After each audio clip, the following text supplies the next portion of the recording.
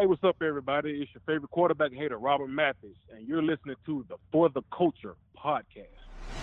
This is the For the Culture podcast. I'm your host, Luke Diamond. The Colts made a signing last night, signing tackle Sam Tevi to I would assume, 1-year deal. The years aren't out yet.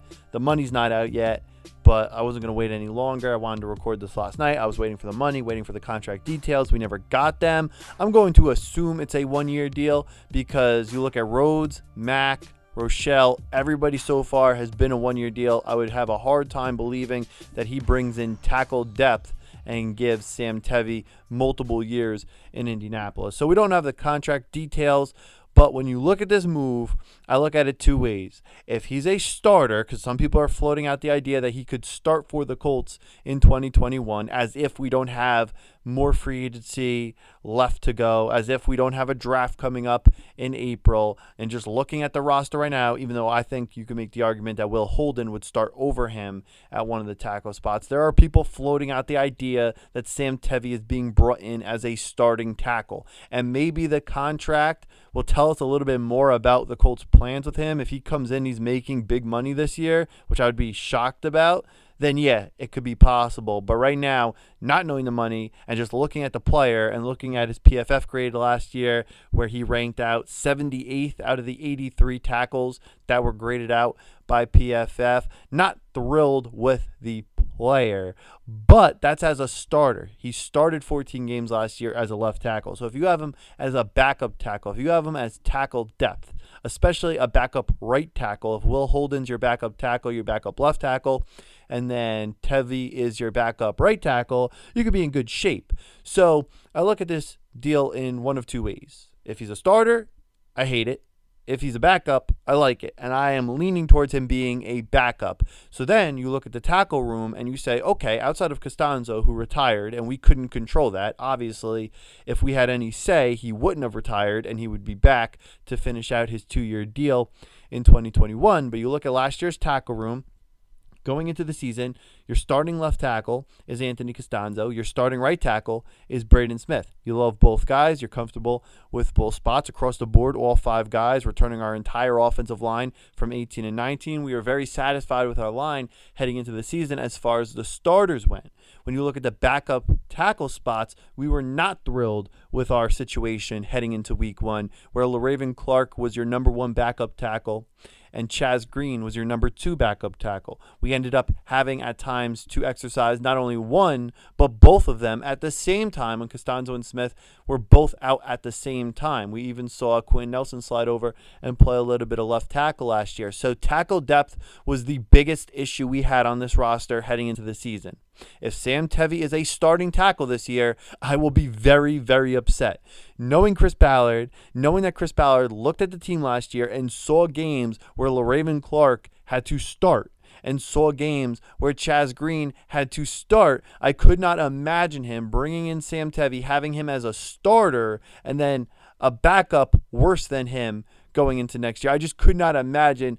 After Ballard knows how important the depth is, he knows how important the tackle spots are, he knows that he messed up last year and he knows he needs to fix it, even if the Colts are being cheap or whatever you want to say about them this offseason. Going into a draft, I just can't see Ballard not being prepared. So when you look at a guy like Sam Tevi, and he has 44 games worth of starting experience, and he becomes, let's say, our second or third string tackle, that'll be an upgrade. So right now we don't have a starting tackle. I don't think we have a starting left tackle, or if Braden Smith moves over, we don't have a starting right tackle. So right now, when I look at the tackle spots, I see Smith as a starter and I see a blank. Then I see Will Holden as our number 1 backup, and Holden, in my opinion, is an upgrade over LaRaven Clark, and then Sam Tevi would be my number 3, my second backup, third string tackle. And I would say he is better than Chaz Green, and he also has 44 games worth of starting experience. So we're going to need to address the tackle spot. We're definitely not done with the tackle spot, whether it be in free agency over the next week, 2 weeks or going into the 2021 NFL draft in the first or second round, we're going to have to address the tackle. And right now I'm leaning towards, because obviously the Colts are not spending a lot of money this offseason, I'm leaning towards Ballard drafting a tackle either 21st or in the second round, or trading back and accumulating more picks and taking a tackle that's a plug-and-play guy. If you can't get a left tackle, even though this is a deep left tackle draft, if you can't get a plug-and-play left tackle, you draft a rookie, you plug-and-play him at right tackle, and then you have Braden Smith slide over and play left tackle, and then you feel a hell of a lot better about your offensive line than you do right now in this moment. But as far as the depth goes, I do think this move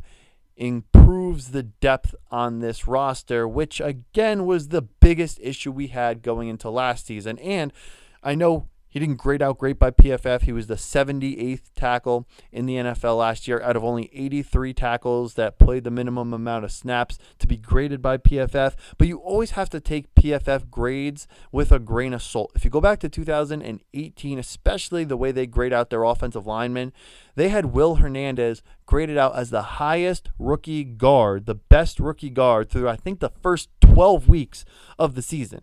Quentin Nelson was a rookie guard in 2018. He was a first-team All-Pro, and Giant fans were complaining about drafting Will Hernandez in the second round. So PFF always have to take it with a grain of salt. And also, Tevy was playing left tackle. He started 14 games last year at left tackle for the Los Angeles Chargers. If he's your backup right tackle, or just right tackle in general, you're going to feel better about him, and that's just common sense.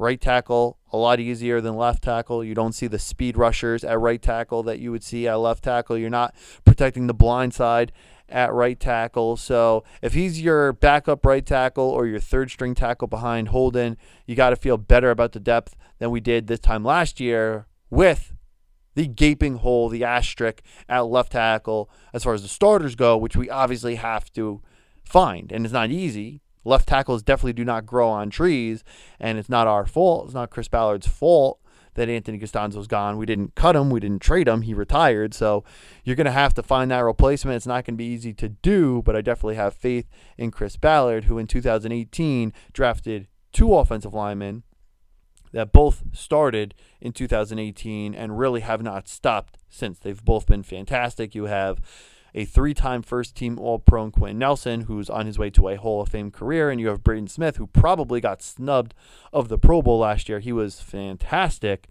in year 3 with the Colts. So I definitely have faith in Chris Ballard to be able to hammer down and nail a tackle in the draft, and it's a deep draft, like I said before. And one good thing I'll say about Sam Tevi and his stats, obviously the PFF grade was not kind to him, but in over 1,000 snaps last year, he only allowed 2 sacks. So that's definitely a positive. Also allowed, I think, 40 pressures, and the Chargers did throw the ball a lot. So you can play around with the stats. I just like the starting experience and adding starting experience depth to the roster, which we didn't have last year. Chaz Green, I know when he started for Dallas, he allowed 5 sacks in 1 game. So that's not the type of starting experience and depth you want. At least you have a formidable backup, a guy who had starting experience now on the roster in Sam Tevi. Not a sexy move, not a big splash in free agency, but a move nonetheless as the Colts start to round out the depth and the backup spots on this roster, with still a lot of holes left to be filled at the receiver position, at the tackle position, at the edge rusher position, as we head into the 2nd, 3rd, 4th waves of free agency and into the 2021 NFL draft, where I assume our starting left tackle is in the waiting. At the edge spots, we do have guys like Ben Banogu and Kamoko Toure, guys like that who we could see starting and could see get a ton of snaps this season. At the tackle spots, I would be shocked if our starting left tackle, or if both of our starting tackles, I should say, are on the roster right now, because our starting left tackle could, I guess, technically be Braden Smith or even Quentin Nelson, but I would be stunned if all 5 of our starting offensive linemen were right now currently on the roster. You have Nelson, you have Kelly, Glowinski, Smith. We're missing somebody. whether it be our left tackle or our right tackle. We are missing a starting offensive lineman, and I would still like a little bit more depth. You can never have enough depth. Last year, we didn't have anything close to enough depth. So definitely a position we have to continue to keep an eye on. We have to address in the draft if we don't address again in free agency. And we will be back with the next signing, as I anticipate Chris Ballard getting a little bit more active now, as that first wave has came and gone, and now we are into the second wave of free agency, the bread and butter for Chris Ballard, right here on the For the Culture Podcast.